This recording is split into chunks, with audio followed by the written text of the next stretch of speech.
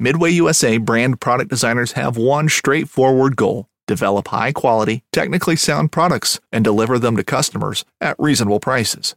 If you are immersed in the shooting sports industry and pay close attention to every single detail, you know our products are built right and stand up to everyday use. Who has shooting mats and range bag systems to hunting clothing and just about everything for the outdoors? Log on and shop 24/7 with super fast shipping. MidwayUSA.com.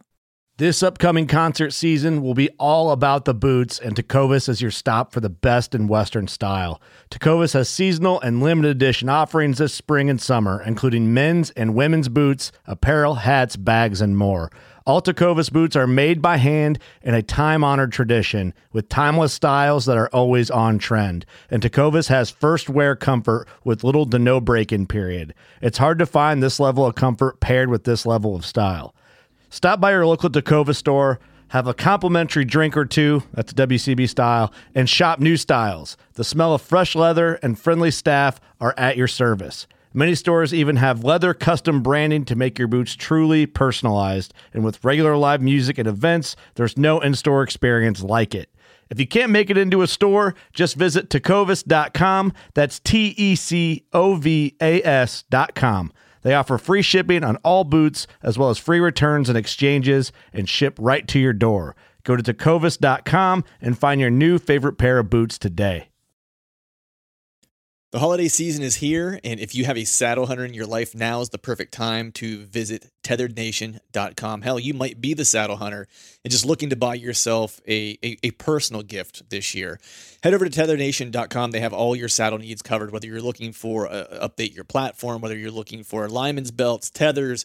If you're looking for some new super lightweight sticks, they have their Tethered One climbing stick, which is a killer stick, the lightest in the industry and super ridiculous strong. Or maybe you're looking to upgrade your saddle or get into a new saddle. They've got a bunch of different saddles to choose from last year's Mantis to the Phantom to the Menace. They have all your saddle needs covered. So be sure to head over to tetherednation.com and find some saddle gear under your tree this year. Temps are dropping and Old Man Winter is just around the corner. Now is the perfect time to take advantage of the Skull Brew Coffee Company discount for this holiday season. Head over to skullbrewcoffee.com. Use the promo code CYBER20 to get your savings. They've got 3 killer coffee roasts, a light roast, medium roast, and a dark roast. They also recently launched a new product, their Backcountry single-serve packs, for those of us who are looking for a killer coffee on the go. Be sure to check out their swag as well. They recently got some new t-shirts in and some thermal hoodies. So head over to skullbrewcoffee.com, use the promo code CYBER20 at checkout, and save yourself some cash on some killer coffee. Looking to up your trail camera game this year? Then look no further than our buddies over at Exodus. Our buddies at Exodus are giving a 25% off discount across their entire website while inventory lasts. The one thing that will not be included, unfortunately, is the Exodus Render cell camera. However, they will be extending the same 25% off offer when they have more inventory in stock in the not-so-distant future. So to lock in your savings, head over to ExodusOutdoorGear.com and use the code BF25 at checkout and save yourself some cash.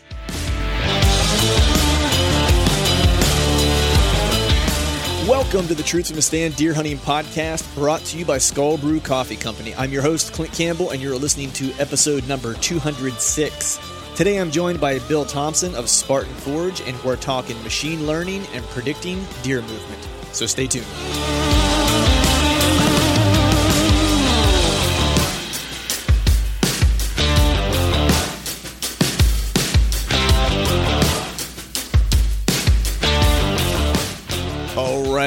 All right. What is up, everyone? Happy Wednesday to you. Hope you are doing well. Hope you are feeling fine. Hope you had a killer Thanksgiving. I hope you had plenty of turkey, plenty of stuffing, mashed potatoes, or whatever it is that you like. Here at my house, we do the typical traditional turkey. I almost called it sturfy. Been a long morning so far. Turkey, stuffing, mashed potatoes, all that kind of stuff. We did a small holiday this year at the Campbell household. It was just me, my wife, my daughter. We weren't able to travel home. I think I mentioned this in the last podcast. It was like the entire in-laws section of the family had come down with the Rona. So, they weren't accepting visitors for obvious reasons. So we just kind of hung out here at the house, which wasn't, terrible. I was able to get a couple extra days of hunting in, which was good. Well, maybe it was good. I'm not sure. I didn't kill anything. So whether it was good or not, I guess is debatable, but I got to spend some time in a tree, which is never a terrible thing. Of course, gun season came in here this past Saturday in Pennsylvania.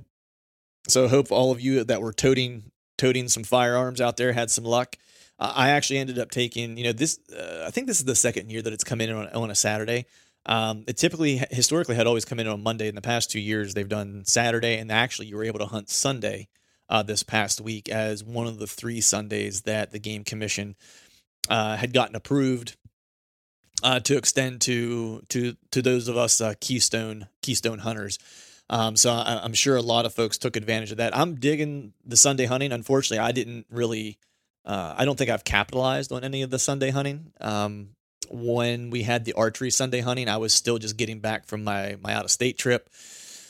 There was a Sunday hunt during bear season, if I'm not mistaken, and I wasn't bear hunting, so that didn't really apply to me. And then this past weekend, typically whenever gun or rifle season hits, I actually usually take that time and do take a little break, essentially, because I've been going hard since mid-September. And I don't gun hunt, and it's not that I have anything against it or anything like that. I just prefer to hunt with a bow.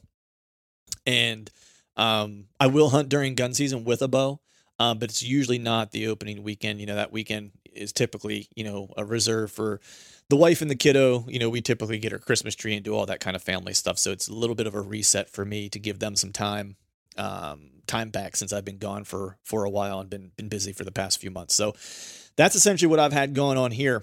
Nothing crazy in terms of updates for deer hunting. I think I might make one more trip. It'd actually be in Pennsylvania to a completely new area.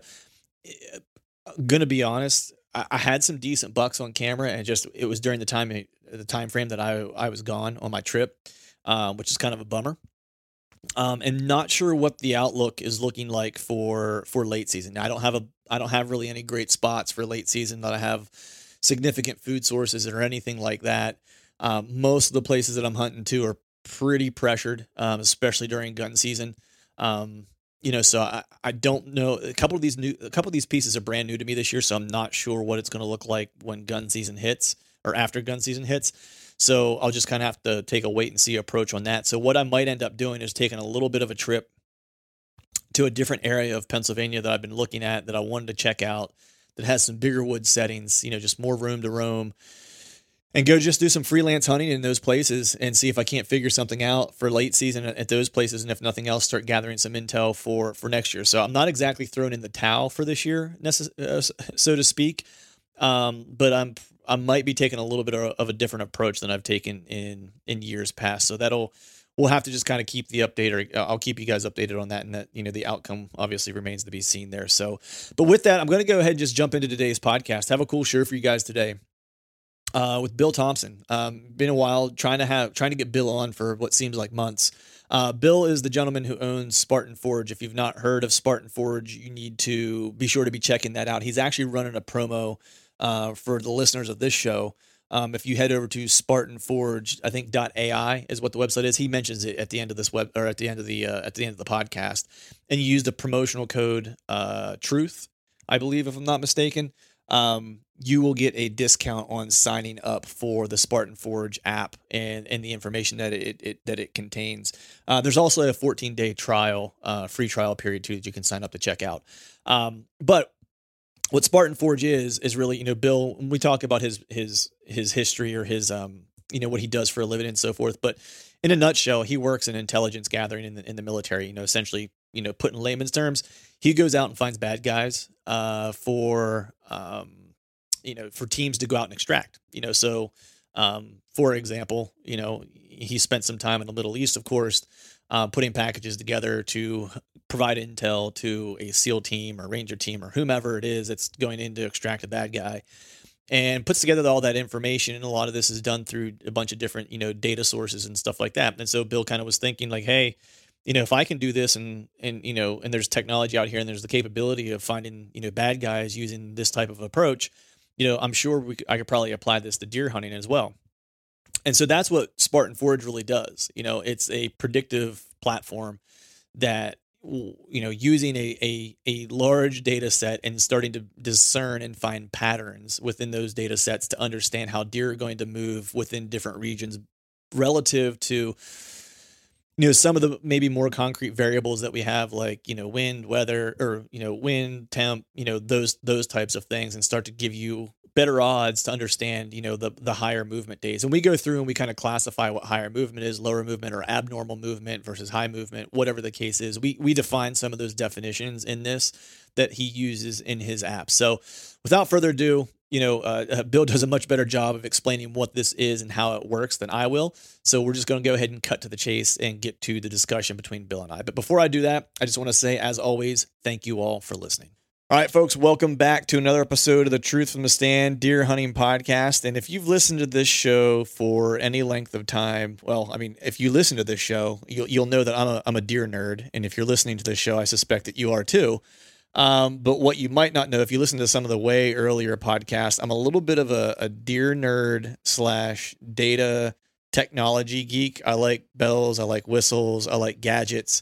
Anything that can kind of help me get smarter in the deer woods, I dig. And so today's guest can help us do just that. I'm talking to Mr. Bill Thompson of Spartan Forage. What's going on, Bill? How are you? Hey, how are you? Nice to meet you. Nice to meet you officially too, man. I know we've been trading. It feels like we've been trading messages on Instagram for like an eternity. It's been a while. Yeah. I think we started this summer, right? I think so. Yeah, man. It was, it's always, the funny thing with podcasting is you'd think doing a weekly show, like you would have all the time in the world to get all the people on that you want to get on all the time. But it's, as you kind of get into like your content calendar and stuff like that, it's like you have things kind of planned out. And when you and I were going back and forth, I was literally in the midst of doing like what felt like a 40-part series with Dan Enfalt, where we had so many episodes. And so to try to get anyone else in the middle of those was challenging. And then of course, once that wrapped up, we had hunting season hit, right? And everyone's crazy and in the timber as much as they can possibly get out. And so now, even though we're still in the midst of hunting season, now is kind of the time where it feels like you can kind of get back on a regular schedule and start to get folks on. And now I kind of look and say, all right, now who haven't I been able to get on that I need to get on the show? And so I'm glad you reached out to me, man, because you've been a guy I've been wanting to get on. Great. Well, I appreciate you having me on. Excited to do this tonight. Yeah, man. It's well, first, before we get started, man, we'll jump into all the nuts and bolts of all the technology and all the goodies, which I'm excited to get to. But before we do that, if you wouldn't mind, just give the folks at home that are listening a little bit of background about you, where you're from, what you do for a living. Yeah, so I grew up in North Dakota, born and raised. Joined the military when I was 17. I'm actually retiring this year. I retire, I think my last day in the Army is the 1st of July. So it'll be almost 21 years. And yeah, so I get out of the military, and I've been a bow hunter since, or I don't know, 10 or 12 years. What year? Yeah, 12 years, I suppose. I've been bow hunting. I used to do like leisure hunting as a child, like go with, uncles or with friends of the family and just, rifle hunting. But it never really, I guess it didn't grab me. Like I thought it, like if I had, knowing the whole story now, I thought it would, maybe it should have, but it didn't. And then I joined the military, and it was actually a good friend of mine who got me into bow hunting. And so, yeah, I've been in the military. Like I said, I'm retiring 21 years. And as I get out here, this business venture that we're talking about today is kind of what I've been focusing on. In the military, I did it's like, I guess, a hodgepodge of things. I'm a chief warrant officer in the Army, which is for anybody who's served, they'd kind of know that we're the technicians. You can kind of think about it as the people who are responsible for making sure that the unit's got the most, try to be the most state-of-art equipment, that, there's a user expert, that it's understood.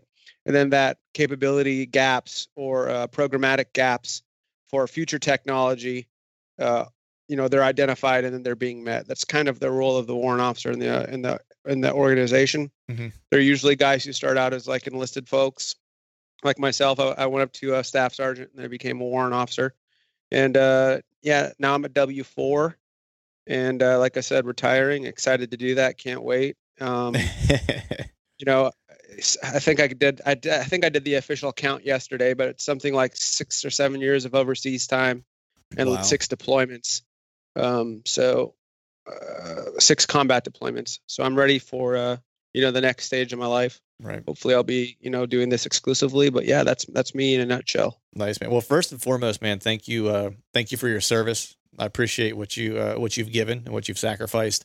My family is all, ashamedly, maybe sometimes I'm the only male in my family with my last name to not go to the military. So that was kind of a big deal. My dad had Marine recruiters and stuff at our house on Saturdays whenever I was a junior and senior, and my wrestling coach was a Marine as well.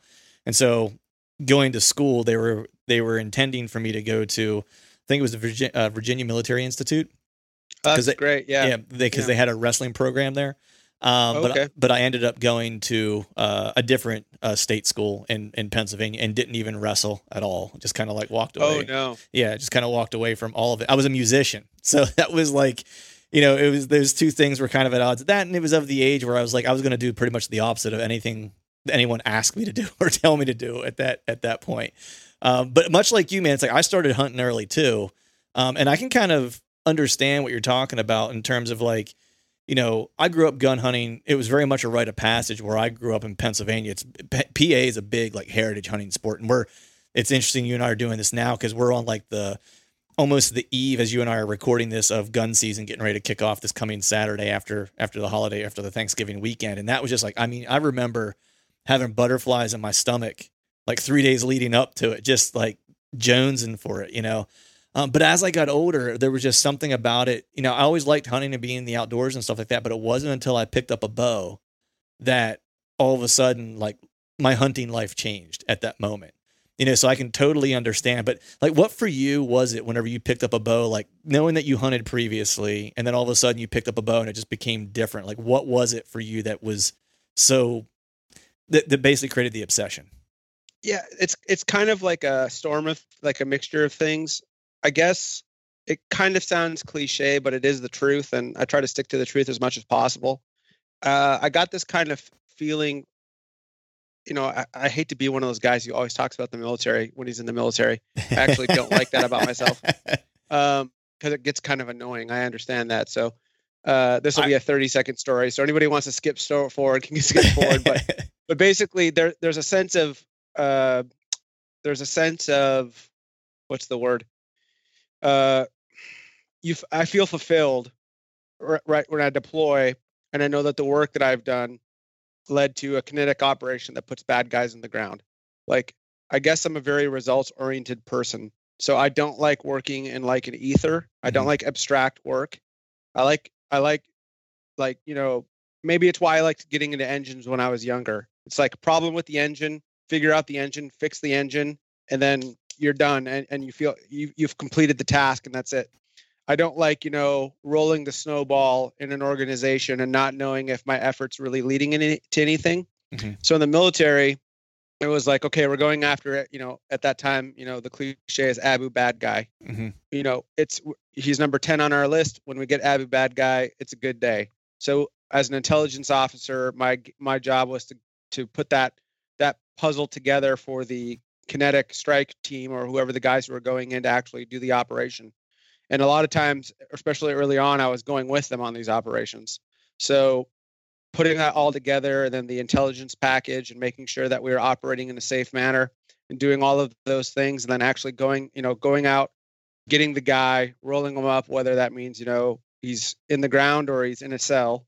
Mm-hmm. It was that the feeling that I got from that was unmatched. And actually, very early in my career, I would worry, like, am I going to ever be able to do anything else this fulfilling? So for me, once I started bow hunting, and I got that first, buck fever with the adrenaline. It's a very similar situation to that I'd feel like when I was on an objective and I'm about to be, sitting in a car watching some guys knock a door down and then going in and doing an operation and me supporting that in the field. That it was a very similar, all of this preparation, all of this work leading up to this moment of truth, and then executing and completing the mission. I get that with whitetail hunting, and I especially get it now because my focus for about the past 8 years has been exclusively public land. Right. So understanding the battlefield, isolating the variables, putting the plan together, making the puzzle pieces fit, and then, watching that buck walk over a draw that, out of the 10,000 acres that he could be running through, you've narrowed it down to like this one piece. And then I get that same sense of meaning, that same sense of duty, that same flame in my chest that I get during a military operation. And for me, it's been like it's helped me really with transition. I think I would be much more afraid of the post-military life if I wasn't doing this job right now. Right. Because it's allowed me to have this same still sense of meaning. So for anybody who wants to know, or if anybody, has ever thought to themselves, I wonder what it would be like in combat. I can't speak as a door kicker, but I can speak as somebody who supports door kickers. And I've done it from, every level from tier 1 units, developmental group, or SEAL Team 6, all the way to, a green infantry team. I've supported all of them. So, being a part of that, for anyone who wants to know what that's like, it's like, go learn public land and then put yourself on a 145-inch deer or 150-inch deer where 95% of that hunting population is saying those deer don't exist on that land. Right. Like that for me. Sorry, that's a really long answer, and that was more than 30 seconds, but that's the truth. That's that's what it is. That's what it's about for me, and that's why I'm blessed to continue be doing this as I transition out of the military. Yeah, no, it's obviously different for me, but it was still replacing that sense. I was a musician previously, and it was the one thing whenever I left music, we moved back from Orlando, and I was snowboarding because I grew up snowboarding too, but snowboarding and skateboarding was just something that didn't do it for me anymore. And then a buddy of my father-in-law put a bow in my hand and put me in a stand one day. And that was it. That was the switch. It was all over from that point forward.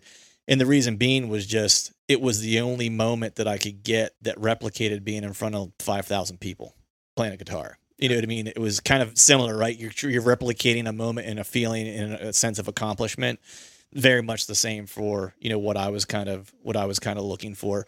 But you're right, man. It's like, especially with your background, it's like whenever you're kind of detailing out and kind of picking apart like a piece of public land or whatever, it's like your background is well suited for that, because you literally in your career are looking for a needle in a haystack in a lot of ways, right? Exactly. And public land, there are big deer on public land in every state, I believe. And Pennsylvania is one of those states where, folks will say where there aren't good deer. I've got some trail camera data that would tell you otherwise. You know what I mean? That I have found some good ones, but they are hard to find. And so it's that diligence. It's working a plan, doing your research, understanding, like you say, the variables that you're up against, whether it's pressure, whether it's going to have the right type of habitat and resources that those deer are going to need at these different times of the season, and how those are going to rotate. And, you just kind of have to stack all those things up. And the hard part is distilling all that information, right? And trying to get to like, this is when it's going to happen, or this is the window it's going to happen.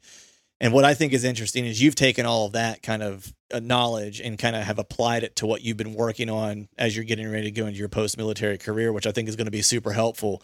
But before we jump right into that, I know you're using this approach for your season. Tell me how's your season been? Good. Season's been going well so far. Frustrated as of a little bit lately. I got an early season buck in October, a 10-pointer in North Dakota that I was super happy about on public land. And then I came here. I've taken 2 doe since I've been. So I live in West Virginia right now. Okay. In fact, I think we're probably close to each other. I was thinking about it the other day. You're in the Pittsburgh area? No, I actually live just north of Philadelphia, but my home place is Bedford, Pennsylvania, which isn't far from West Virginia. I used to wrestle in I'd wrestle in, what tournament was that? It was it was actually the national I think it was the national finals for the AAUs, I think, was in Morgantown. So I'd wrestle there. Yeah. So that's exactly where I am. Yeah. I'd wrestle in Bridgeport, which is right by here. Okay. Right Yeah. Yeah. So, for now, I forget my train of thought there. What was I getting to before I said that? You killed a good buck in in the Dakotas, yeah, 2 does North in West Dakota, Virginia. Yeah. So I've taken 2 does here, both on a stock, which is a lot of fun.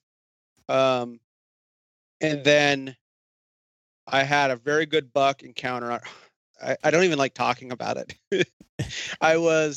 This was maybe on the 13th or something like that, or maybe the 14th. And so I had a buck, or I should say, I'll tell the whole story and give it context. I'm sitting in a spot, I have my bow up on like a hanger. I like to stand in the trees. I still use like a lone wolf, climber, or I'm sorry, sticks and a lone wolf stand. I like to stand. I don't even bring a seat into the woods with me. I like to stand the whole time. I don't like to get too comfortable or get too like into my phone or anything like that. I focus on what's going on around me. And standing the whole time helps me do that, right? So I'm standing, my bow's hanging up, and a doe comes in and just starts eating, like just kind of meandering. And you wouldn't know that I've been bow hunting, for 10 years, peak rut at this time here. And I don't go to grab my bow just in case. I just continue watching this doe. Then all of a sudden she starts looking at me and kind of can pick me out. I think she's looking right at me, but I'm not moving. So she just kind of goes back to eating. We just call it tolerates my presence. Then all of a sudden I start hearing the grunting coming from the trees. And just in literally 2 seconds, this buck pops out. Really nice buck. Probably if he had 1 inch of antlers, he had 140 inch antlers and a drop tine on his right side. Oh, jeez. And he comes out and just starts barking at this, just going at this doe. And she just kind of spins around. So I go to grab my bow. And as soon as I move my arm, she looks up at me. As soon as I move my arm, she looks at me. She sees me moving my arm to go for the bow, and she takes off. The buck never sees me and just follows her. Right. So I didn't get a shot at him. Oh, man. And then 3 days ago, I saw probably the largest 6-pointer I've ever seen in my life. And I went on a stalk after him. I was just kind of scouting because I'd gotten into a new area that I'd never seen before, and I wanted to kind of understand how the deer move.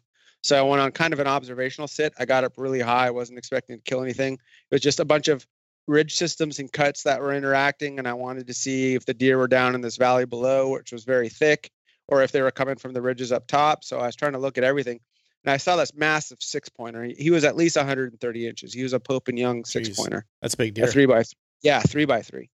And I was like, oh man, I got to get after that deer.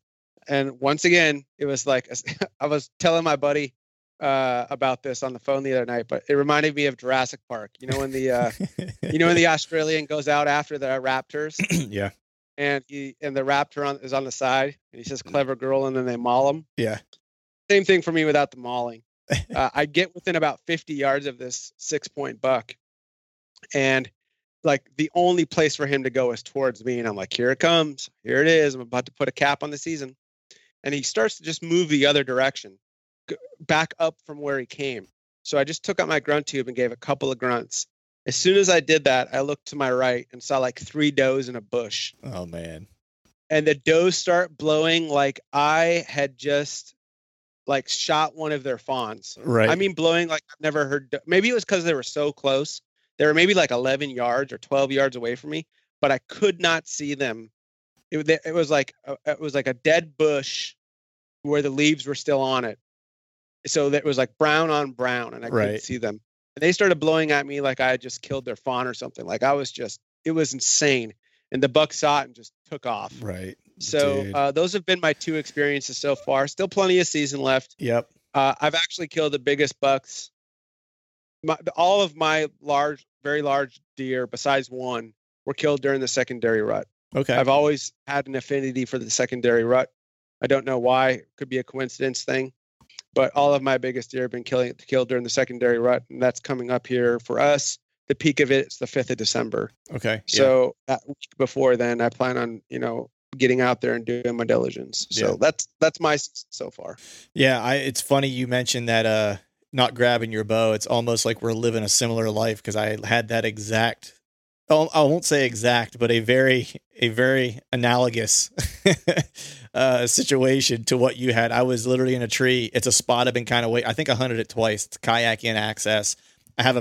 There's 3 good deer in this area hitting this one primary scrape that I kind of found in the off season. I kind of prioritized it, and I knew if I just waited and bided my time and let it turn on, I could kill a good deer there.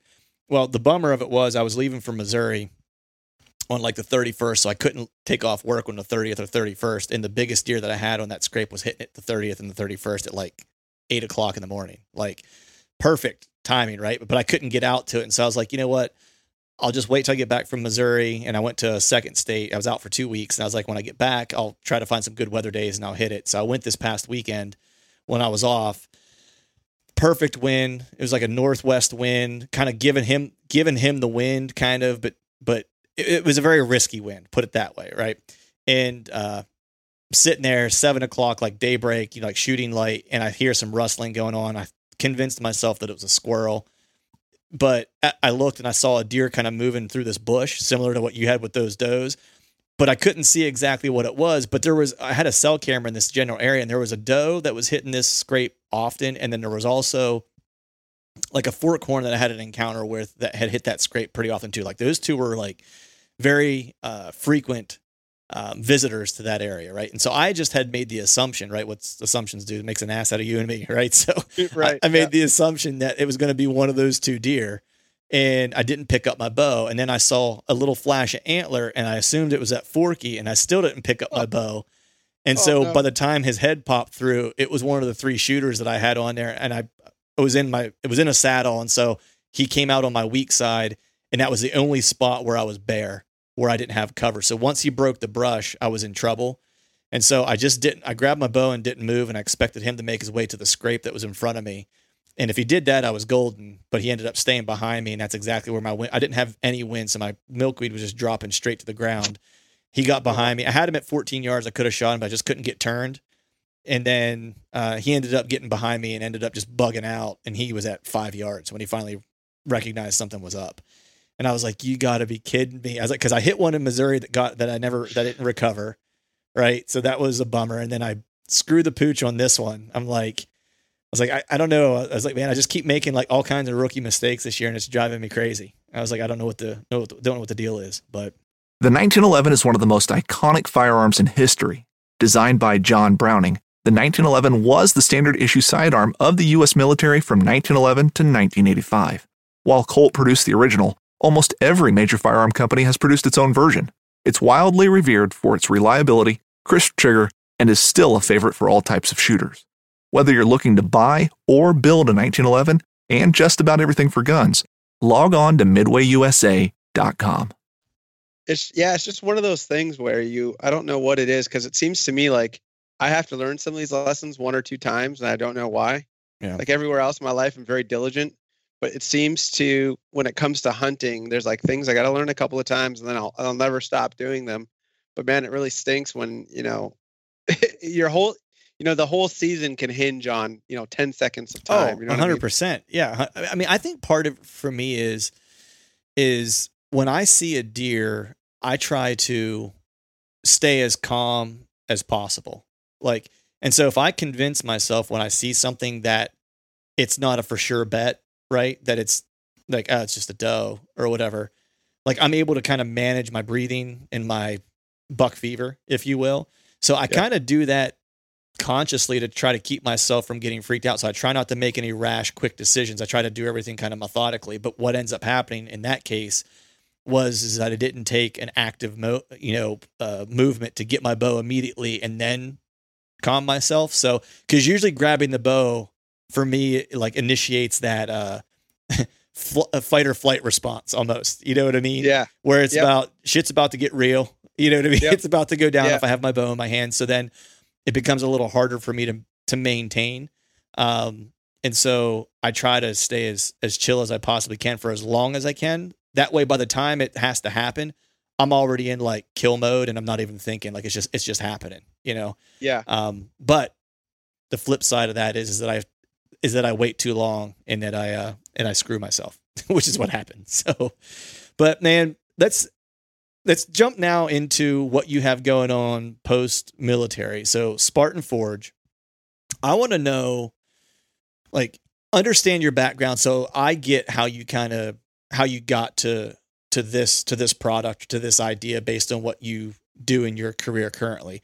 But aside from that, like, where did this idea come from? Like, how did you come up with like hey, I should put this thing together that kind of aggregates all this data that can help me make or help others make better decisions when it comes to getting in the timber, hunting, and trying to kill mature deer?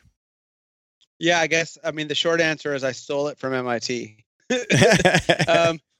So I was working with, there's a organization called Lincoln Labs, which is an offshoot of MIT, and they're kind of the government arm, I guess is the best way to put it. But the charge of that organization, and then there was another one that I was kind of ad-con or part-time to called DARPA.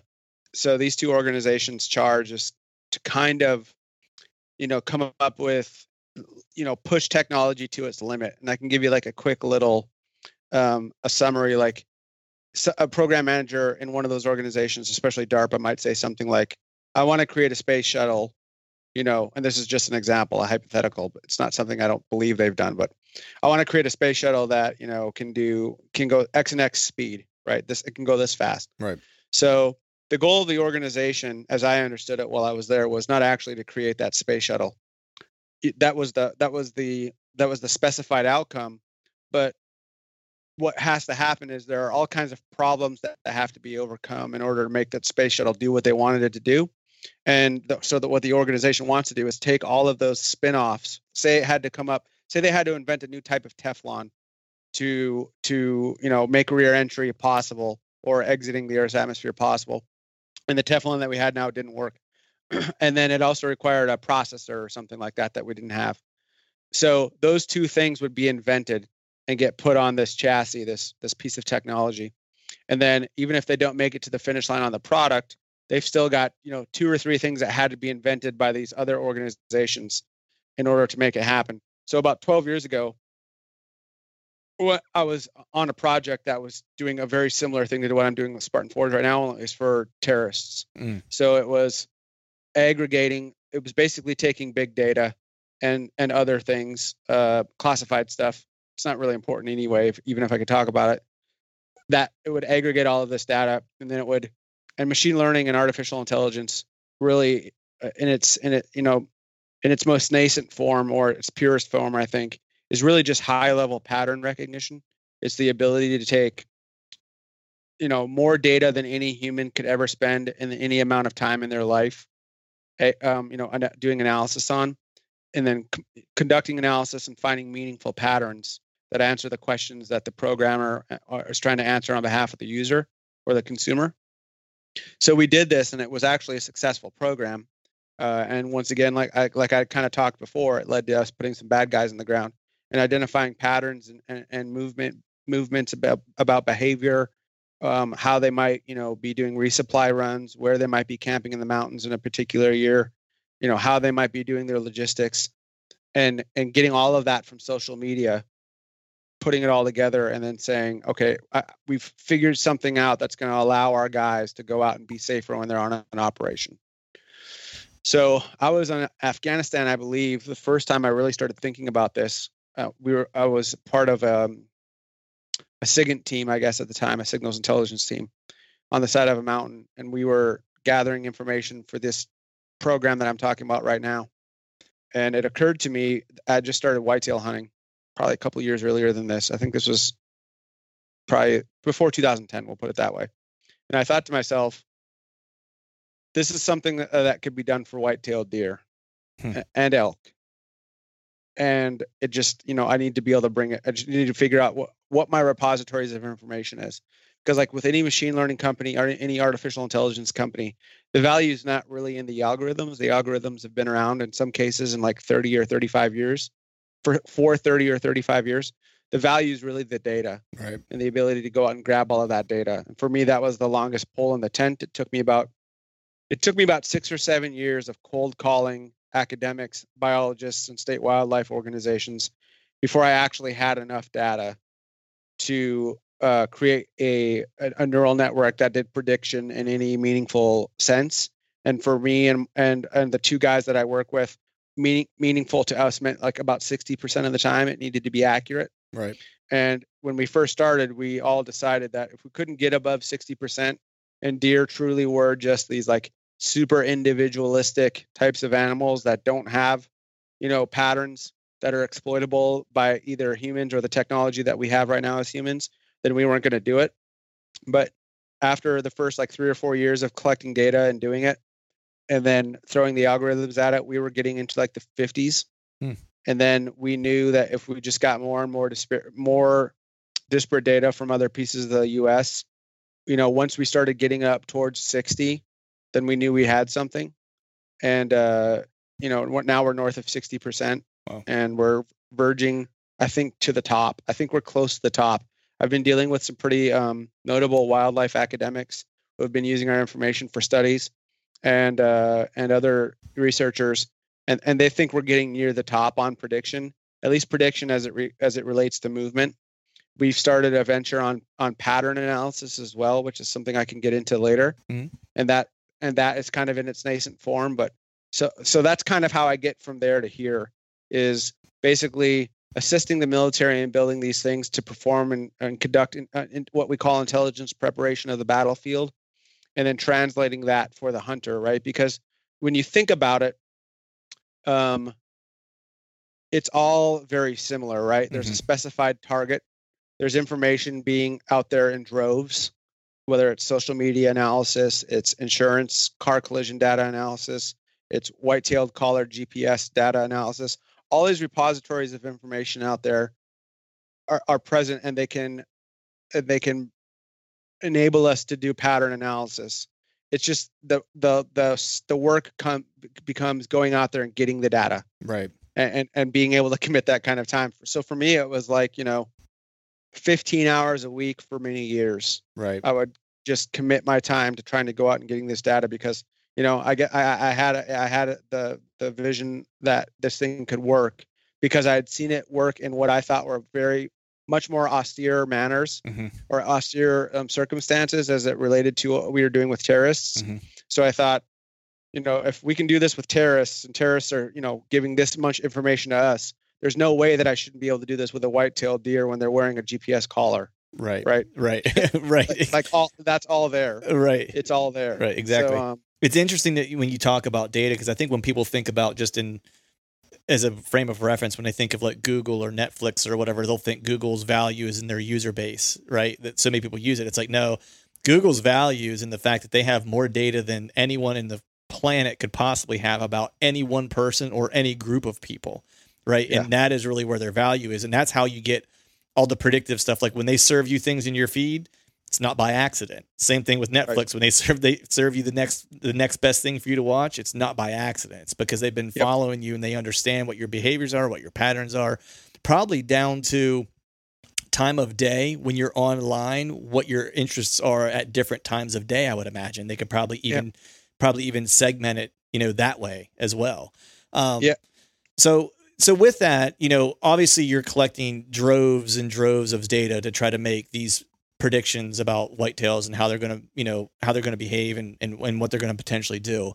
You mentioned collared deer data. Talk to me a little bit about what kind of data you're getting from collared deer, and then what other resources are you looking at for your data inputs? Are you also using any inputs from like biology observation and just some of like, I guess more of like, your rudimentary physical sciences, if you will, outside of the collared and more digital data gathering?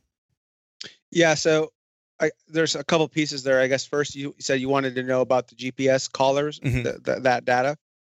So that's just basically working with academics. Academics have their own purposes for studies. They want to see fawn recruitment. They want to see site selection. They want to see response to predators. These types of things that state wildlife organizations are sponsoring and the federal government sponsoring to understand the population, because, there's big money for government, right, in selling licenses to kill deer. Right. So they sponsor these studies. They collar these animals, send them out into the field for, a year to 6. I think 6 or 8 years is the longest study I've got a hold of.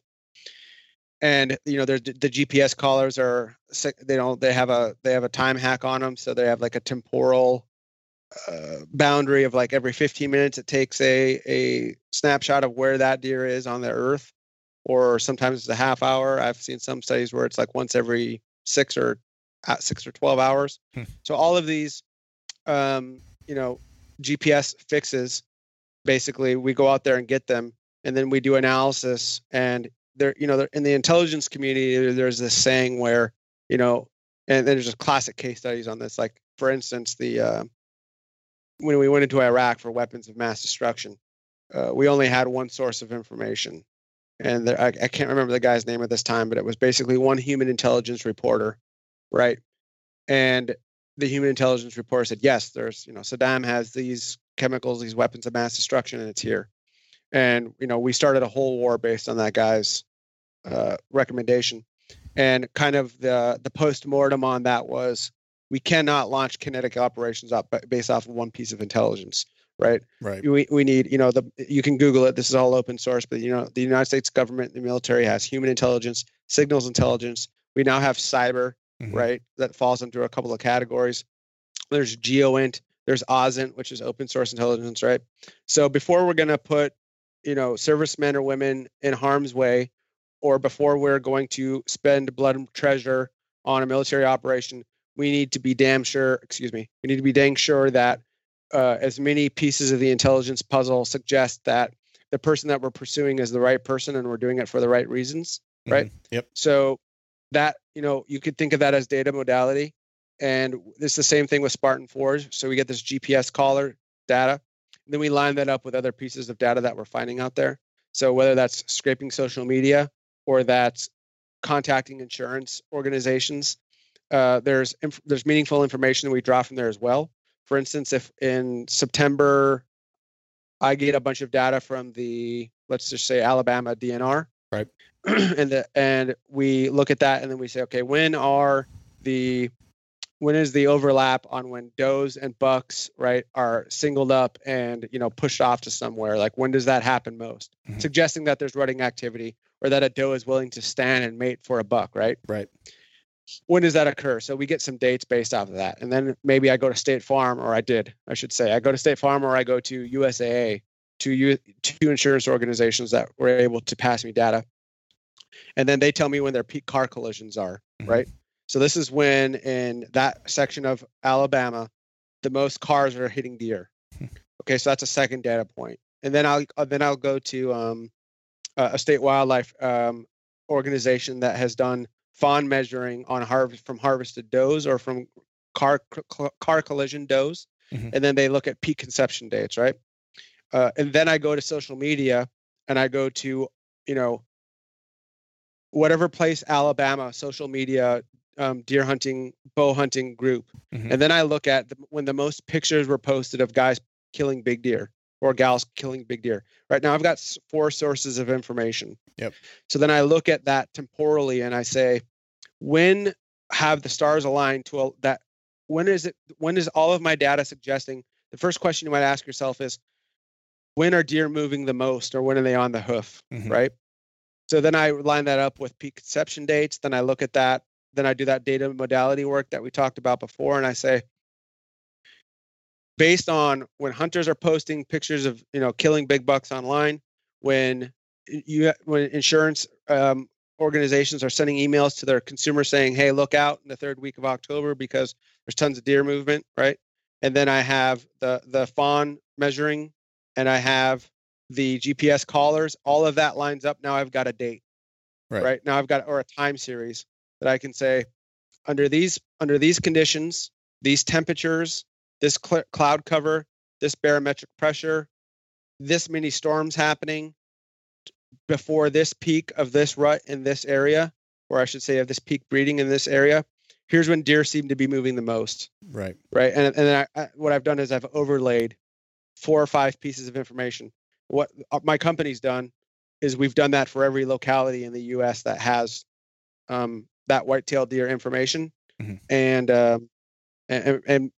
trying to present it to the user in a way that's understandable and ingestible, but at the same time doesn't overwhelm them with information, or doesn't try to sell them something that's not possible or not in the art of possible. Right. Yeah. I mean, I think it's like, when you think about it, right, it's deer hunters, bow hunters, maybe specifically, it's, we look at so much information to try to make a decision, right? And it's oftentimes, and I've talked to guys about this, where it leads to almost, a paralysis by analysis, right? You get so much information where you're afraid to make a decision, because you're afraid to be wrong, right? Because the human brain, like, we just can't take all those data points and all those inputs and distill them quickly and then feel confident about it, because we still have emotion tied to that decision.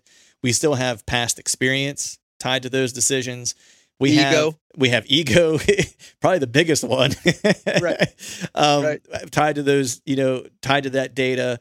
And then we also have, what we've just seen being in a tree, which sometimes contradicts what the data says, right? It's like I've talked to the guys from MSU Deer Lab, right? Some great dudes down there. Yep. And we've talked just about, they're very scientific in their approach. Obviously, they're biologists, trained biologists, and that's kind of how they approach things. And so they know from a biological standpoint, there are certain things that are false and certain things that are true, right? And then whenever you ask them to answer as a deer hunter, and I've done this in a series I did with them, they'll say, this is what the data say, and this is what our studies find. As a deer hunter, I still go and do this. You know what I mean? Knowing full well that like what he's doing as a deer hunter probably isn't aligned with what the data is telling him and what the studies have told him, but still he can't throw out that tied in deer knowledge that has been passed to us or that we've read or that we've consumed somewhere. So I'm curious to hear your answer to this, knowing how data driven you are and analytical you are. And that's the premise of kind of this, of your company, right? Is to kind of distill in for large pieces of data, multiple large pieces of data. Are there still times when you make a decision where it's just like you go on that like bow hunter gut feeling where you're like, man, everything in the world is telling me this is wrong, but I just feel like I need to do X? Yep, absolutely. Yeah. Still do it. I love it. Well, first off, I should say I was blessed and honored to be friends with Charlie Alzheimer. And if you know Charlie or his work, it revolved a lot around white-tailed deer and the moon. Mm-hmm. And in fact, the first book I ever read cover to cover was his Whitetails and the Moon book. Mm-hmm. And I still hunt the dates no matter what, based on, even though I'm in the millions and millions and millions of deer data points, right? Probably more, and I'm not boasting. I've probably looked at more bucks and how bucks move than maybe any layperson ever. Right. When I look at GPS, right, collars. Yep. And I'm probably rivaling most researchers because I'm getting it from multiple institutions. Right. And anytime I have a question, I go to that data and I look at that data. I still will hunt Charlie's predictions for the autumn equinox predictions that he has in his books. And I have them mapped out on my phone to like 2040. And there will never be a day that I'm not in the woods when that man said, be in the woods, because there's something about you can't argue with his results. Right. But second, there's also something about tradition and honoring the people who came before us, because they all knew something that we didn't. Mm-hmm. And just because we're sitting on a bunch of data and we've got some algorithms that are making predictions and stuff like that, doesn't mean we get to dispatch with them. It doesn't mean that at all. What it means is we're putting more pieces of the puzzle together. It's why on my app where we have moon overhead and moon underfoot, right? Mm-hmm.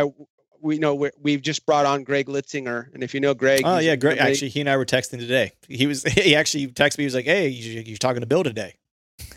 Yeah, well, I told him I had a podcast with you guys tonight, and he had mentioned that he knew you, and he goes by the moon. Yeah.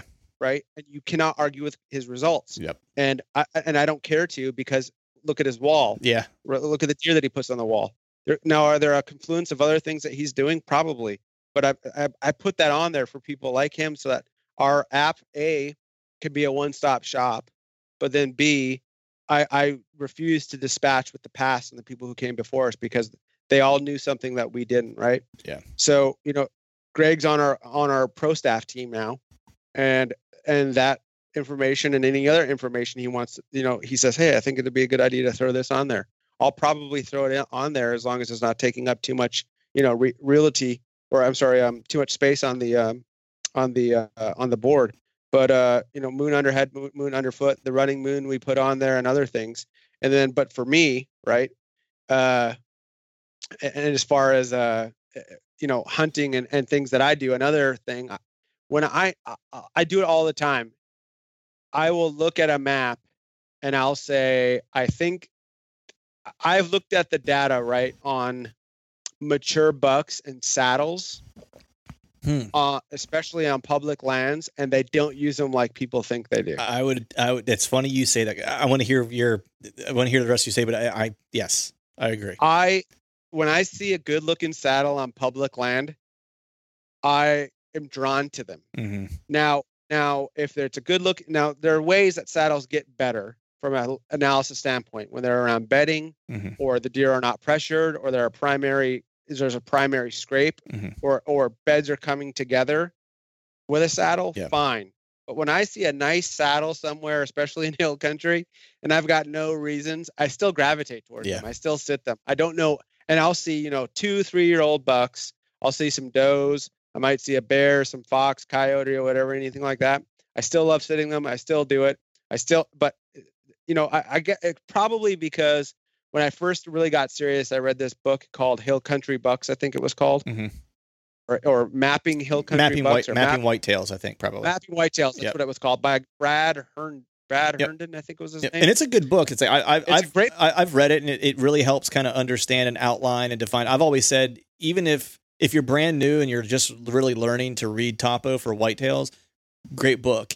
If you're someone who understands and has been reading topo for a while, it's still a good book in my opinion, because it will bring things to light that you've probably overlooked in the past. And that was, I read it, I think, like a year ago. It was a great book. Yeah. And I gravitated towards that book, and being a military guy who understood maps really well and how people use terrain, that all clicked for me. And I hunted saddles hard. I mean, but once again, saddles are contexts where saddles work, and people could say, well, I've killed 3 big deer over saddles. That's great. I've looked at like 200 trophy class bucks GPS analysis for many, many years. If they use them at night, and they use them rarely. Yeah. And so that, but I still do it. Yeah. I still go and hunt them. I can't not hang a camera in it or something like that.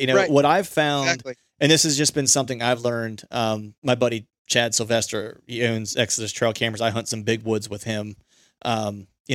Very large tract of unbroken, I guess contiguous pieces of land, right? About 70,000-ish, 60,000, 80,000 acres, something like that. And what I've found, at least in looking at his trail camera data and hunting this particular area, is that I'm trying to figure out how to say it.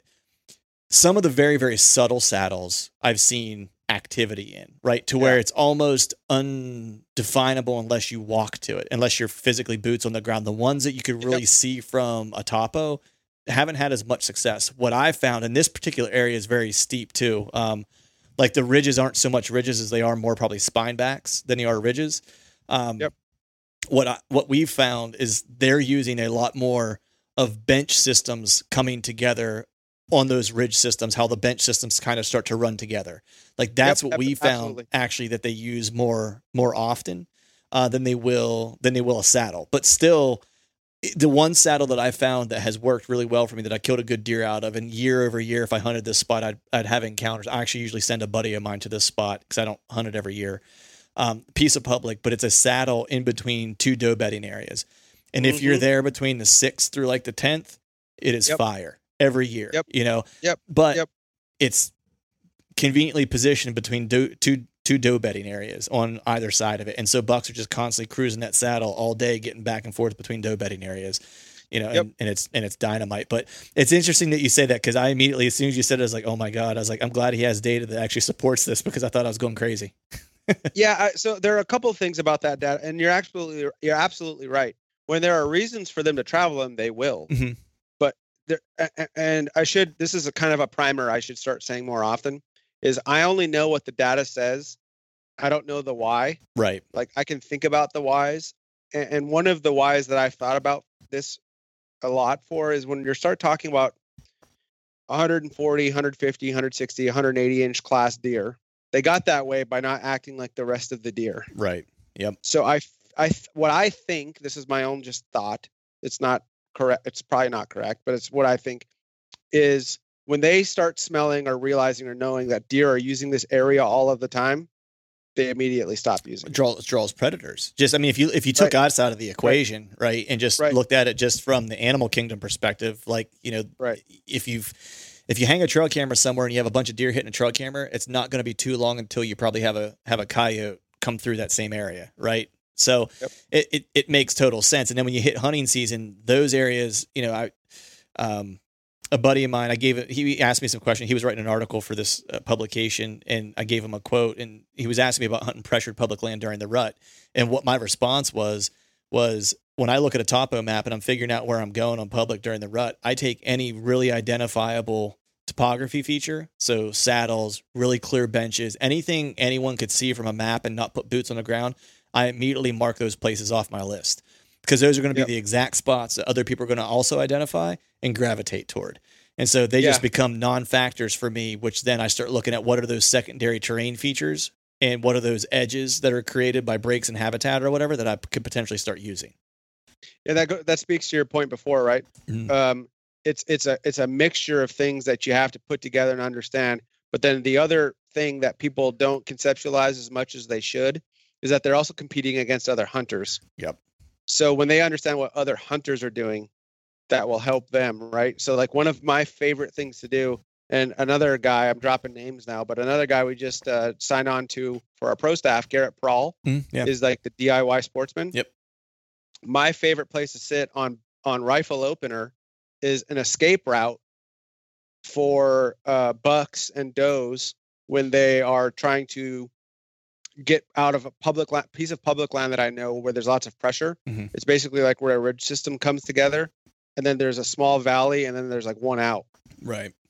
That's an area where I like to sit, and I'll see between 16 and 30 deer in a day. And but any other day of the year, any other time I would sit there, I'm simply not going to see the deer. Yeah. It's only going to happen on that one day when people are just nailing the woods, and they're in there at like 6:30 and they're out by 9:30. Yep. Because the biggest jump in movement usually happens around like 10 a.m. Yep. Which is just simply everyone leaving the woods right. and scaring the hell out of all of the deer in that area. Yeah. Right. And then that's, then I'll just see them all just flying through this area. And that's how my second biggest public land buck was taken in that way. And I had to yell at him to get him to stop. Oh, wow. Like he was just moving along. I was like, meh, meh, meh. And finally I was like, hey, stop. Right. Hold and up. He looked up, and then I shot him. Yeah, exactly. Right. That's funny. And I still bow hunt that. Area. There's no reason to take a rifle in there. Right. Because a lot of times I can take 2 or 3 doe as well when it's allowed. They've tightened up some of the regulations now, so it's only 1 buck, 1 doe a day. But it used to be I used to be able to take 2 doe out of there along with my buck. Oh, wow. For the day, because they'd just be shooting out of there all day long. That's doing work there, man. A couple deer in one day. It's a lot of. So I want to get into the differences. I guess let me just put it this way. What the difference is between what your platform does and what some other suggested predictive platforms do, because I've looked at some of those other platforms and I feel like, in the past, and I'm sure other people have too, and I feel like those platforms specifically aren't harnessing quite the same type or amount of data and are using more human input and information into it than it is true data. And not saying that that's, bad or whatever. The people who, I'm not going to mention the name, but the people who run it are very successful as hunters. But it's still not unbiased.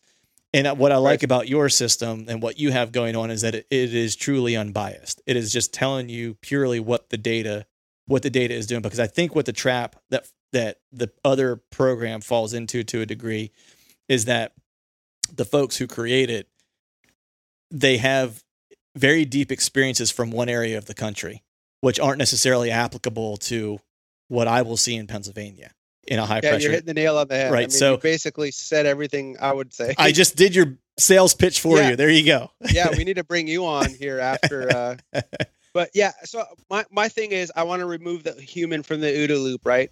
So like the observe, orient, decide and act loop, right? Mm-hmm. So I want human out of that, because any human interference in a system is a factor. It's another thing that needs to be accounted for and adjusted for, and it's very hard to observe or and then account for human interaction in a system because we don't know why we do things, right? Right.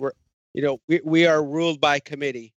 A lot of people say, well, I know what I'm doing. It's like, no, you don't know why you do half the things that you do.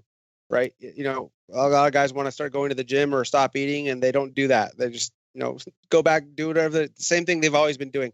So when we introduce humans into those, you're inherently flying a system when you introduce a human into it. So my goal with our system has been to abstract away and remove as much human as possible.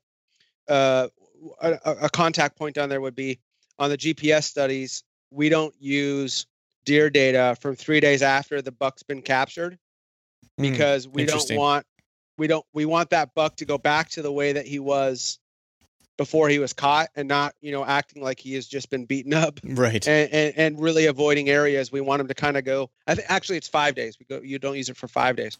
So I guess the big first and biggest, you know, I guess separation or how we are different is this isn't a Bill Thompson model. Mm-hmm. You know, I've killed some good deer, and I routinely put some good deer on the ground and in the freezer.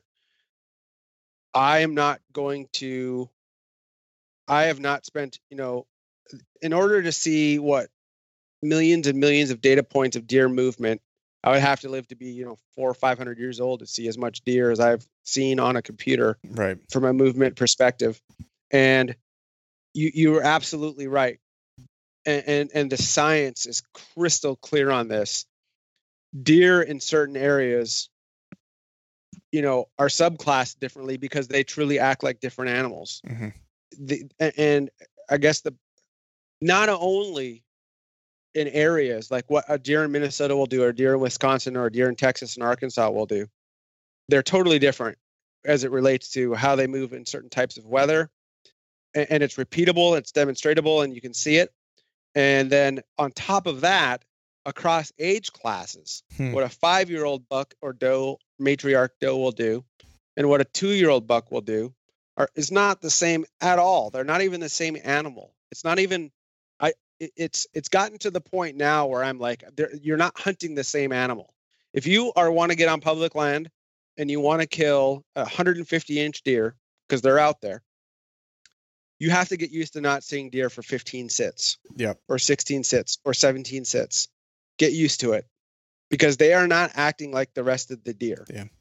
They're not doing what the rest of the deer are doing. They're not comporting themselves in a way that the rest of the deer are doing. And you might as well be hunting.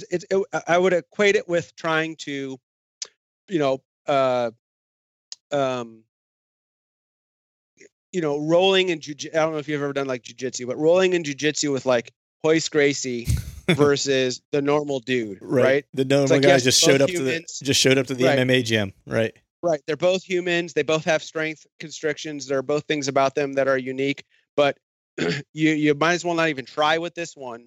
And you're going to be able to run into 100 guys who are like this guy, and they're all going to be the same. But this one is not like the rest of them, right? In any way, shape, or form. So we account for that, and we're actually going to be in the next. Probably the next 6 months or so, we will be dropping a mature buck model. That's awesome. Love it. But what is going to be, how I should say this is 60% of the time deer are the same. Mm-hmm. Okay. It's that other 40% that separates them. But it's almost as if the older or mature bucks have learned how to deal with their instincts, because on days where does and 2-year-olds and 3-year-old bucks move a lot, 7-year-old bucks do it too, but they do it in a much smaller area. So whereas a 2.5-year-old deer might have, usually they're ellipse shaped, like a home range of a deer, mm-hmm. right? Not core, home range. They're usually elliptical shaped. That buck on a high movement day, like a 2.5-year-old buck, will be all over that ellipse. Right. They'll be moving everywhere. And there are reasons for it. and we know some of those reasons because we can turn them on and off in the machine, and then we can look at how it changes the prediction. But then with that 6-year-old buck, right, his home range is a little smaller, but then his core range is smaller yet. And then inside that core range, though, he'll still be moving a lot all day. Right. But he's just doing it inside of 150 yards. Right. Right. So he's getting up, he's eating, he's pooping, and then he's moving to a different bed. And then on a high movement day, he might do that 15 or 20 times. Right. And I'm Now- suspecting like a high movement day could be a bunch of different reasons too. A high movement day could be Absolutely. that he's getting a lot of wind shifting. So he's wind Precisely. shifting his bed around the, cause he might just move on the edge or on the point of this ridge that he's set up for a southwest wind, but the wind switches. So then he wind shifts to the other side of the ridge, but he's still on that ridge. He's not moved very far, but he's moving constantly to have the wind to his advantage. Yep, absolutely. And then another one that a lot of people don't. I guess I'll give a little tidbit of information here for your listeners.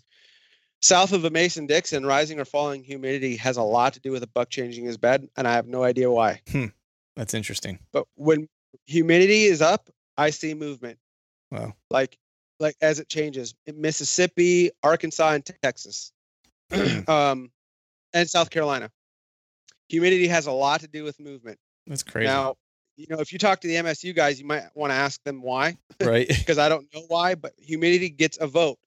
Now, up in the north, even where we are, Pennsylvania, West Virginia, it doesn't affect it as much. There's some variance, but not a ton.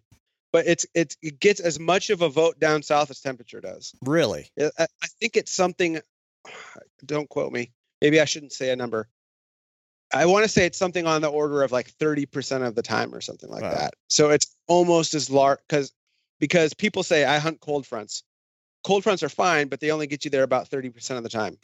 There are cold fronts that deer sit out, and it has to do with what leads up to that cold front. If there have been favorable feeding days, if there have been 12 favorable feeding days leading up to a cold front, a trophy class buck has no reason to get off of his belly because of one cold front that lasts for. He's full and content. Right. Good to go. Right. Exactly. But up north, right, there are other circumstances that will make them get on their belly for a small feeding window before a small drop or rise in barometric pressure, especially when it's coupled with things like cloud cover. Mm-hmm. Whereas that gets almost no vote in South Carolina. Right. But it gets a ton of vote in Minnesota and then some vote on the East Coast. Wow. So that kind of speaks to your earlier point. There is not, there's not one ring to rule them all. There's not one model, right?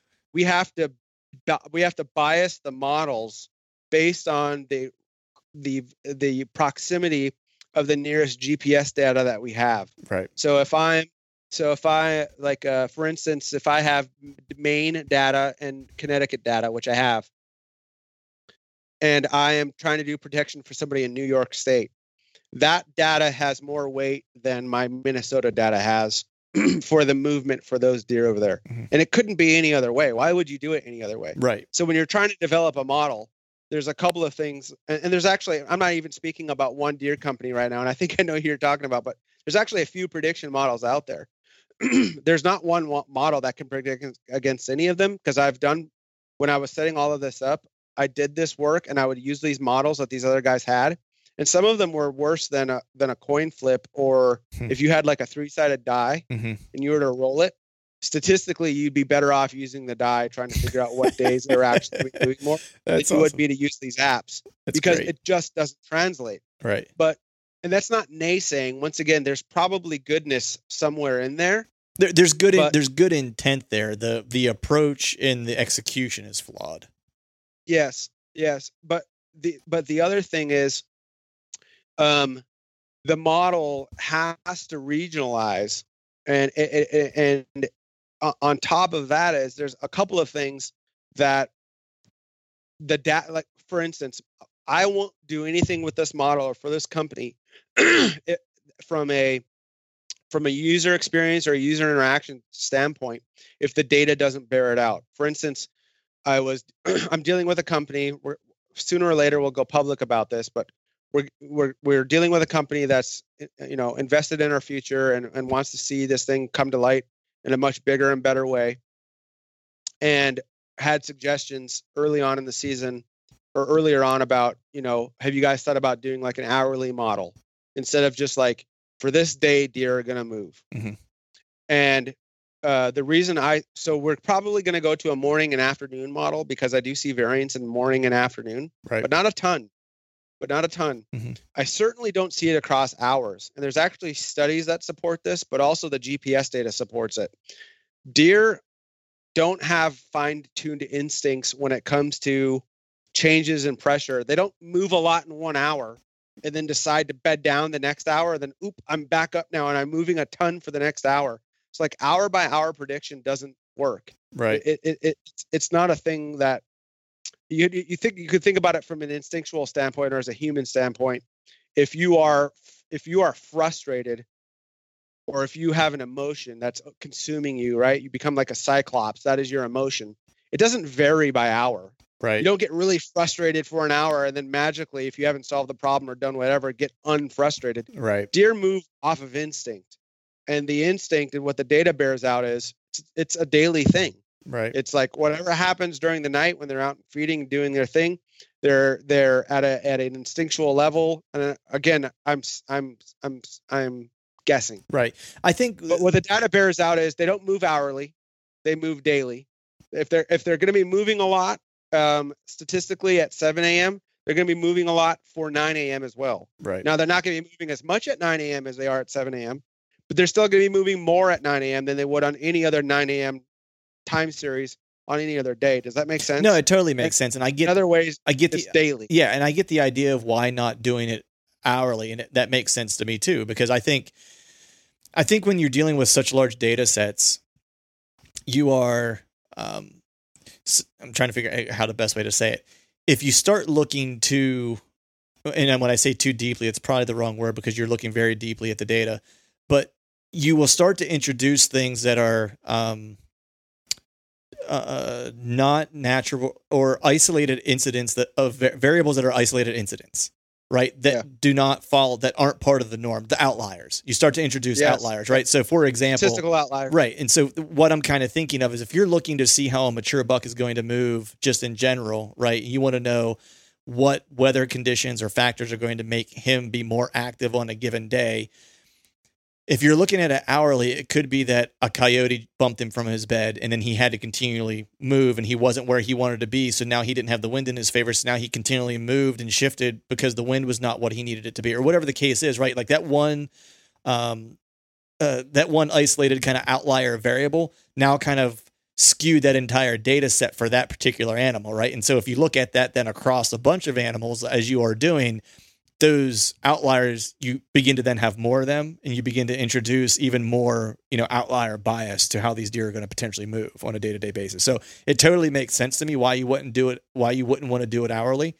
I think that's where your human experience, as we were talking about before, we don't throw out the old because of the new. We try to figure out what we could learn from the past and implement those things and be smarter by using some data and technology. It's like, so then at that point, use some of your experiences of hunting this particular piece. What do you know about this particular animal? Do you have trail camera data that also then starts to give you more specific, definitive information about that one isolated deer, right? And so then at that point, you can start to make larger or more finite kind of moves or much more fine-tuned moves based on your information about that one animal, right? And so it's not about removing the hunter's intuition. It's about supporting the hunter's intuition to make better decisions with what they know to be true as well.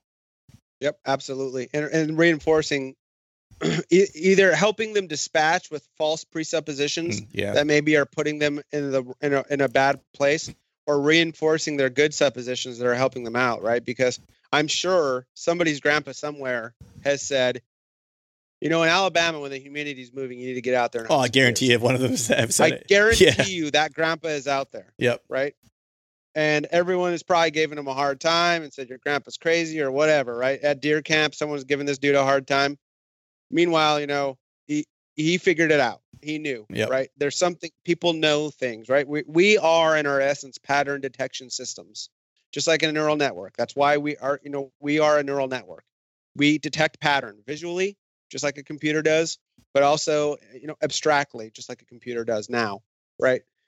And that's why I'm always trying to integrate and update these systems to make them more efficient and just give people access to that grandpa everywhere. Mm-hmm. So like for my situation where I didn't grow up with anyone in my family who hunted really, some 16, 18, 25-year-old who wants to get into hunting, can access our, this wealth of this wealth of knowledge and get some good data from it to get them started. Because our system, as I said earlier, it's still wrong 40% of the time.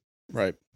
Right. And that's a significant amount of time. Right. I'm just trying to help them get, so that if they're not ruining their best spot 70% of the time, maybe they're only, messing it up 30% of the time now, or 40% of the time. Right. And that might be enough to get that buck in there to help them out, or to get that doe in there to put meat on the table for their family. Yep. Whatever it might be. As I said earlier, I'm trying to isolate as many variables as possible and only present them with data that correlates. In other words, data that we can see. In other words, here's an easy point of contact, or an easy way to understand why we decided to use what variables we did. If the weather variable didn't impact the amount of movement or the pattern that the deer were in, we didn't use it. Right. So when we're programming the model, we look and we first pull the model, and it's actually just as complicated as a neural network we use to tag our data as we do to make inferences about our data. That is to say, did moon phase, for instance, impact deer movement? Yes or no? The system reports, and then we make a decision. Okay, yes, it seems to impact deer movement in this way. So we're going to include it in that way as we're training our model, and as we're updating the model, and as we're doing predictions for the consumer. Did relative humidity? Well, it didn't seem to in this data, or this data.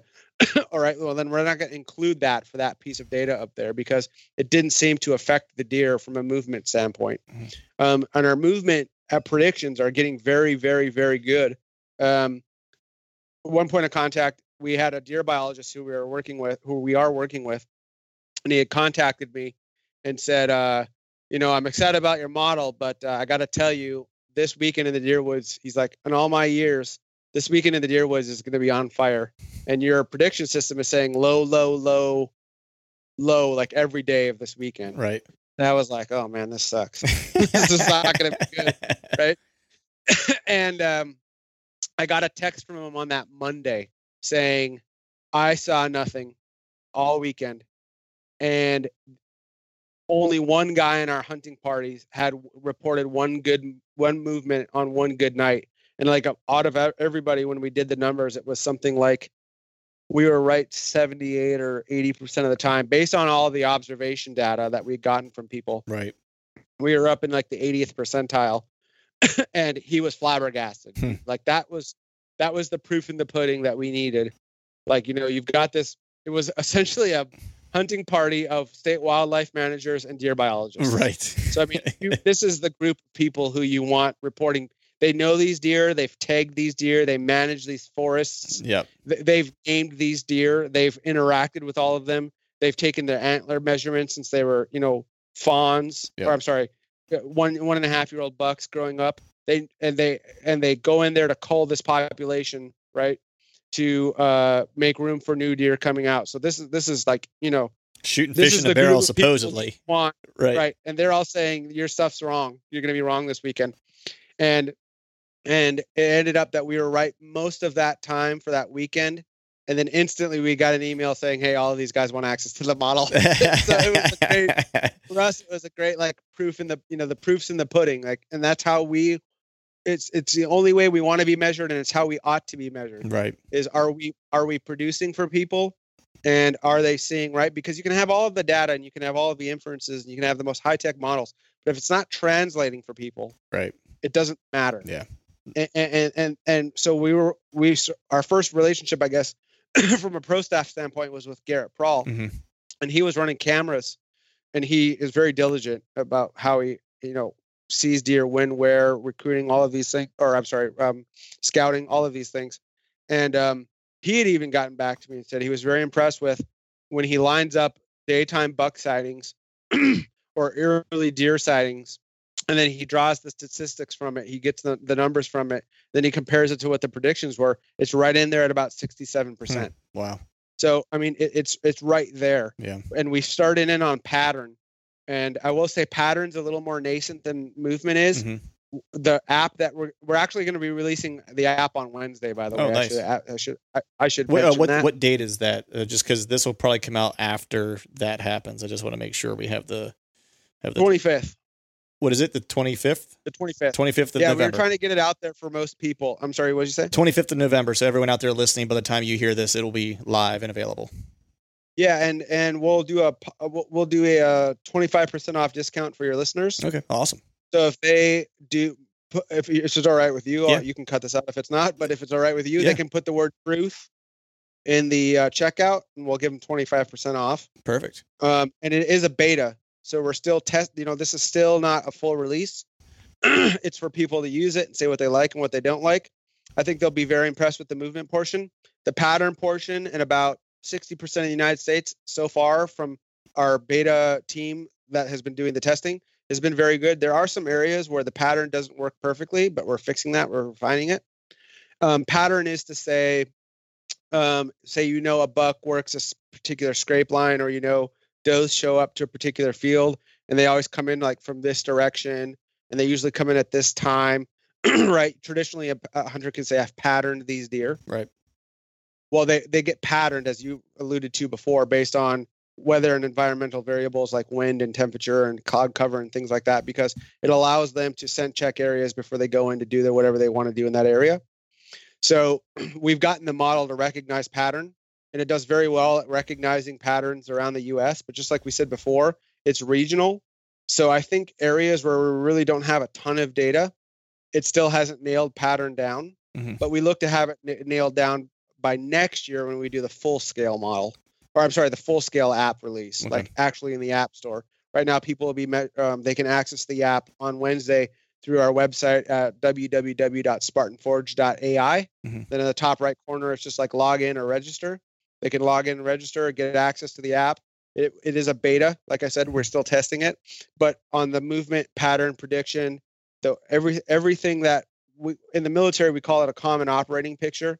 But it's basically when you combine that with whatever mapping service you use, you're going to be able to have everything you need when you go blind into the woods to either do scouting or hunting on a new public piece, or you didn't get to scout in the off season. But you're going to have everything that you need. You'll know the historics for the area. You'll know the weather variables for the area. You'll know the last 2 weeks. You'll know the primary winds. You'll have a wind plot, a windrows diagram for the area.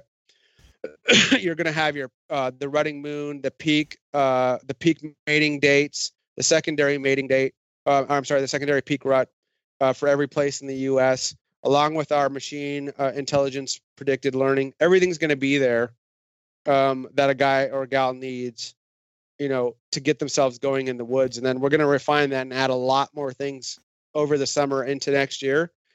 And also offer a lot of stuff for people to help them in their scouting and their off season. Nice. So I really see this as, becoming like the one-stop shop for hunters, so that, if you're anything like me, I have something like 7 or 8 apps on my phone, right, that I use in the past to get everything nailed down for a hunt. Yeah. I'm looking to make that like a thing of the past. Right. That'd be awesome, man. I want to be sensitive to your time, so I don't want to keep you too much longer, but I want to ask just a couple things, because I think, when I look at the app, I have it up here, I think people will be familiar with how to read the forecast information, looking at the weather that's, kind of predicted out over the course of, 5, 6, 7 days, whatever it ends up being. But the deer movement, we've talked about that a little bit, because you have, a high activity, average activity. I'm just looking at, and then a low activity I see here for Saturday for me, which sucks because I'm going to hunt Saturday. But well, I should say, just I'll stop you there. Just so we've done some tweaks and changes to our model, and also how we've bucketed the information. Low really isn't a good representation of the data. We're actually before it releases on Wednesday, we've actually changed our buckets. So what we'll be talking about then is core movement, and then the amount of core movement. So core you could define as a buck's where he spends the most of the daylight hours, or a doe. Right. Excuse me, I'm coughing. Spends most of the daylight hours. Our model would have traditionally called it low movement in a normalized pattern. Mm-hmm. It's not true necessarily, because there could be multiple instances of linear movement in a small area. Mm-hmm. And calling that low doesn't do it justice. Right. Does that make sense? Yep, no, that makes sense. So So what that we will call that is core movement in a normalized pattern, and that'll help the hunter understand. Okay, I'm going hunting Saturday. I just need to know that I need to be focusing now on bedding areas, Right. or transition that's closer to bedding areas. Does that make sense? No, totally makes sense. Yeah. Yeah, and then high, a prediction on high would be like full range. In other words, I can expect during daylight hours to find this deer in transition, in feeding, or in their bedding area. Like they could be anywhere and everywhere across that spectrum. Right. Now that's So we are doing a couple changes, Yep. tweaks there. that totally makes sense. And then you have your pattern, which is abnormal, very normal, or very abnormal, normal. And like the way I kind of understand that is that the very abnormal pattern just means like they might be leaving, and I'm just put it in layman's terms, the confines of maybe like their most secure areas, so like a bedding area. Like they might be moving. That's more likely to move outside of like their core safety area, right? So it's like I'm thinking more like rut activity where they're going to travel Yep. and travel outside of like their normal parameters. Yep. And then what I see as normal doesn't mean that it's necessarily less movement per se. It just means they're going to follow probably more of that typical like bed to food pattern where you're going to find that Yep. movement is going to exist more isolated in their core bedding area or in and around security cover, essentially. Right. Precisely, man. We got to bring you on because I get asked this question by our beta testers, and I'm always explaining pattern to them, and I'm never able to put it in, succinctly. But yeah, you said it exactly right. You can expect your pattern to be very abnormal or abnormal at least during the rutting periods. Mhm. When is your peak rut, according to the outfitter? For our area, Yeah. or for this area, is November 14th. Yeah, so you're looking at 7 to 10 or 11 days after that. What are we at right now? The 23rd. 23rd. Yeah, so I would expect very abnormal to abnormal patterns Mhm. for your area because does are being pushed, bucks are pushing, Mhm. and nothing is right. A buck's bedding wherever he needs to bed to be downwind of them does right now, right? Yep. It might be at the tail end of this first peak of the rut, Sure. but there's still running activity and there's still big bucks on their feet during the day being killed because they're trying to search out the last of that first cadre of hot does. The last of them are just getting mated right now, right? Yep. So the smart old guys are still out there trying to get it done. And so, yeah, I would expect very abnormal. And then I would expect your pattern to reflect something along the lines of normal, or at least it'll be distributed as normal in the first week, maybe not even the first week of December, maybe second week of December. Okay. You might be seeing more normal. Mhm. But we do have GPS data for like north of your area and southwest of your area. Yep. So it should be very accurate in there. Nice. And then the rest of the information that's on here, again, like I like the windrows graphic. If I'm reading this right, it's giving me the percentages of what that wind direction, the odds of that specific wind direction are. If I'm not mistaken, is that what it's doing? I'm seeing like a 7. The windrows that you're looking at should be your last 2 weeks of wind. Last 2 weeks of wind data. Awesome. Yeah, and then there should be a value that shows you what percentage it is. Yep. So what's your predominant wind on there? What's the one with the largest? Southwest, fan which is spike? 100%. Yes, that's what I get. Yeah, a lot of. southwest, and then it should assign a percentage saying that's the amount of time. So how we are changing that is there's going to on further releases that'll hopefully come out before scouting season. Mm-hmm. You'll be able to hit a drop down and you can say, all right, say you're going to Missouri. You can type in that zip code or that town name for that place in Missouri, hit the windrows, and then you can look at the last 2 weeks. You can look at the last 30 years. You can look at the last year, or you can look at the date time range that you normally go to Missouri year in and year out, because it predicts year by year. Yeah. So in other words, in Missouri in November, I'm just spitballing, this isn't true. For the first 2 weeks of November, 61% of the time it's been a northwest wind. Right. That is year by year. That's consistent. Yeah. So that way, when you're going to do your scouting, and say you want to go to Missouri this summer to do your scouting, you pull up the outfitter, you hit that in there, and you say, "Oh, here's the windrows for the first week in November, which is when I go to Missouri." Right. I'm looking at that, and then what we're coming out with probably it's right now. Greg Litzinger and I and Garrett are field testing or looking at our WHERE feature. You'll be able to overlay that with the WHERE feature, and then the WHERE feature is going to say, okay, based on that wind, here's where we see bedding, and here's where we see travel corridors on a physical map, so that you line that all up, and now you're getting a look at, okay, now when I'm going to go to Missouri in July, I'm going to go scout the wind and bedding areas that are conducive with my wind at that time. It does you no good to scout your south wind in Missouri, right? Say you got a south wind in Missouri in the summer, which most places do. So then you go and scout, your leeward ridges and beds that are for a south wind. Right. It'll do you no good. Yeah, because you're now looking at the north side of the ridge, and whenever you come in, you're having north wind. They're bedded on the opposite side of the ridge. Yep. So what you'll be able to do temporally with the outfitter is look at that scenario and then go and do your scouting based on that. Even though you might be looking at, some pretty faint sign, it's going to be the correct sign. So when there's a scrape or an overhead licking branch or something like that that's broken off, those are still things you can find in July. Right. So then you're looking at the outfitter's win and wear feature, and then you're looking at this, and it's helping the hunter again put that puzzle together. Right. Yeah, I love that, man, because I do that, and like you were saying earlier, it's like I'm having to look at multiple things to try to figure that out. And look at historical wind data, and I'm looking for the past couple of years to understand, well, what's the predominant wind whenever I get here, when I go to scout, what's it going to be whenever I'm hunting.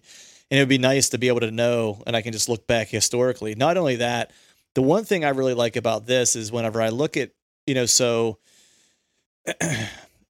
hunters oftentimes will burn out spots, right? That's not new news, right? And hunt it, on the wrong wind or whatever. And maybe it's because, they're excited to get out to it, or they're just not sure if it's a very specific wind they need to hunt it, they might go hunt it because they don't know when they're going to get that next wind, right? And so what this does for me actually is when I look at it, I go, all right, well, I know, I'm just going to pick another one. I'm going to need a west-southwest wind, for example, right? And for me, I get that about 3% of the time, right? And so if I have a spot that I know that I need a west-southwest or a west-south-south wind, if I get one, I better be in that spot, because the chances of me getting another one in the next 8 weeks are pretty low. You know what I mean? And you just spoke to another piece that we're going to be bringing out is you're going to be able to set the outfitter up to alert you of when favorable conditions are presenting themselves for specific stands. Yeah. Or for specific areas that you've highlighted.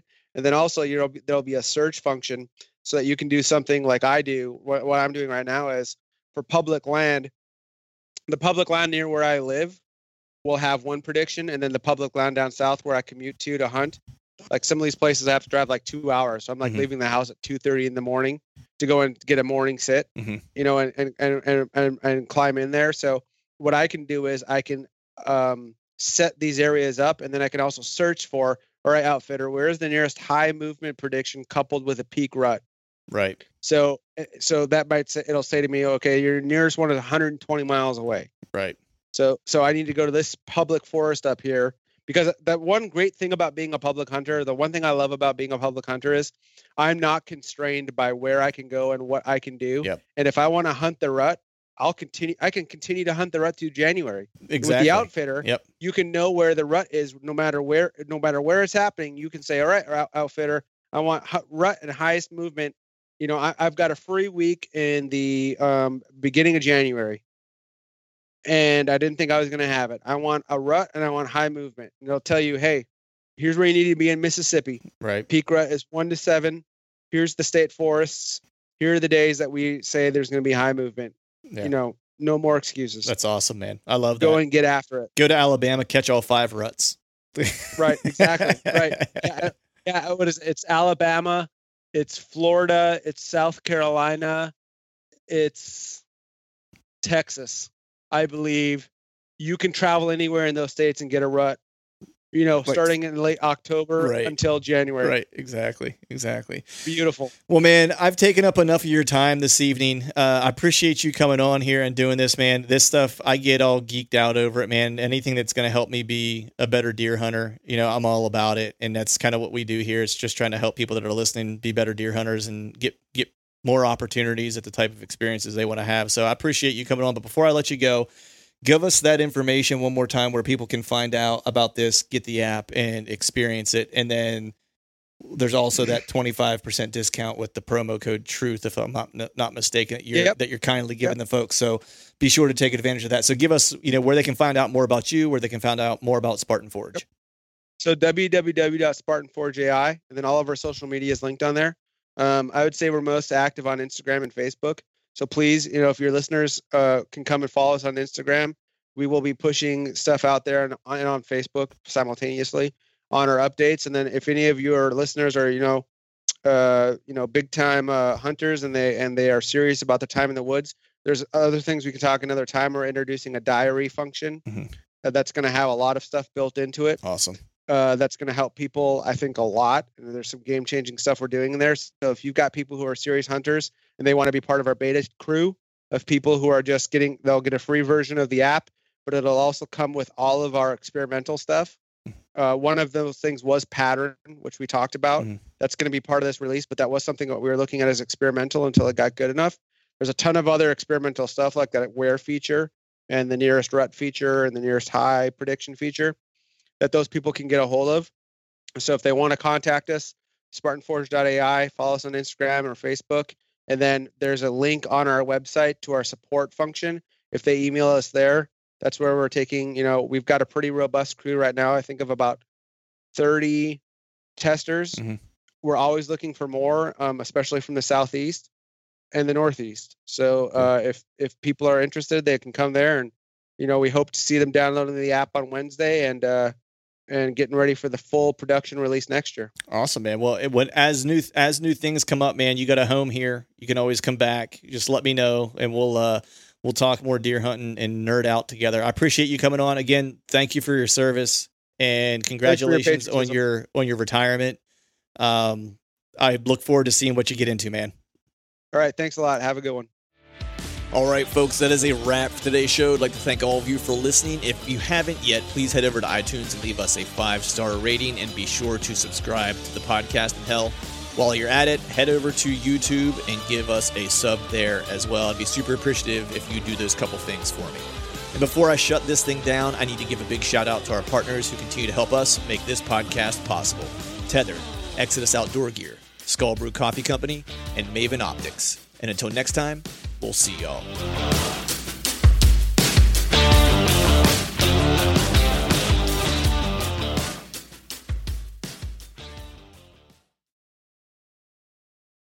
All right, gang, the new Truth merch is in stock at truthfromthestand.com and on YouTube below any of the Truth from the Stand videos.